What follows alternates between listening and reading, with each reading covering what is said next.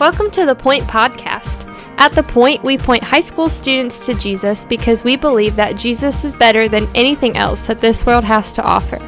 We hope that this podcast is an encouragement to you in your walk with Christ, but that it does not replace the time you're already spending with the Lord. Thanks so much for listening, and here's our awesome high school youth pastor, my husband, Justin Kinley. Hey, what's up, students? Happy Sunday. Man, hope you're getting ready to be in life groups with us as we talk about spiritual disciplines with prayer and fasting. So excited for you to be there with us. And today we're going to continue to walk through Isaiah 63. Remember, we're so close to the end of Isaiah. So, man, comment in the comment section if you're watching this on Instagram, a book that you would like to see us go through next. Message us, let us know. Or if you listen to the podcast, text me, message us on Instagram, email me, tell me on Sunday, something. We can't promise we're going to do the book you want, but, man, we want to take that into consideration. Because the whole reason we do the Point Podcast is to help you get in the Word on a daily basis. And so maybe there's a book in the Bible that you've never studied, but you would like to go through it.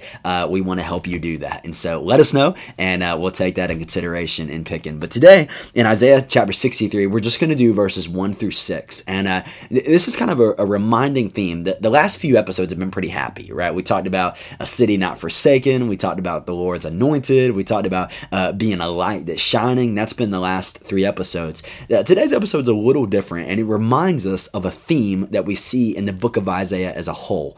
That in the book of Isaiah, there's this tangible tension between judgment and hope, right? There you see these passages that are filled with judgment and the judgment of the Lord, because God is a righteous God who's not going to let sin go unpunished. He's not going to let sin go undealt with. And so you see the judgment of the Lord. There's a tension between that and the glorious hope that we have of redemption, that the glorious hope that we have of salvation, the hope that we talked about yesterday, that God's people are going to be established in a city that is not forsaken. Like you have this tangible tension between judgment and hope. And I think here in this chapter today, and in verses 1 through 6, you see maybe one of the best examples of that. But because it's a pretty intense picture, let me just read it. Let me read what it says in verse 1. It says, "It is I speaking in righteousness, mighty to save. Why is your apparel red, and your garments like his who treads in the winepress?" So you can just imagine the picture there, right? The apparel that this person is wearing because he treaded through winepress, like they're stained it red. He's saying, why is it red? Verse 3, this is God talking. "I have trodden the winepress alone, and from the peoples no one was with me. I trod them in my anger and trampled them in my wrath. Their lifeblood is splattered on my garments and stained all my apparel." Yeah, that's the picture that you get here. That you have this picture of God who's speaking, and he's walking through, and his clothes are stained, right? And he says that is the lifeblood of my enemies, right? That's their lifeblood on my garments, stained on my apparel. That's a heavy picture. Right? I mean, let's just not try to avoid it. Let's just not skip this section and be like, hey, let's get to better stuff. No, this is heavy, and this is the tension that we see in Isaiah, because look at what verse 4, this is the tension of Isaiah between hope and judgment in one verse. Listen to what it says in verse 4. It says, "For the day of vengeance was in my heart, and my year of redemption had come." What are the two main words you see in that verse happening at the same time? You have vengeance and you have redemption. And here's what we need to understand is that the day of redemption for God's people is simultaneously a day of vengeance against God's enemies. That God is redeeming those who have believed in Him. God is redeeming those who have trusted Him. He has made the way for us. Jesus is the way, the truth, and the life. That day is a glorious day of redemption. But what we cannot miss is that day is also a day of vengeance for those who have rebelled against God. That is also a day for of vengeance for those who have not placed their faith in God and who have decided to live life their own way and have not followed God. We can't ignore the fact that this is a heavy verse, right? And we see this in the New Testament too. Like don't just sit there and think like, oh, this is an Old Testament verse. God was mean in the Old Testament. Now Jesus is nice and cuddly in the New Testament. No, Jesus tells us, he says, wide is the gate to destruction and narrow is the path to life and few are those who find it, right?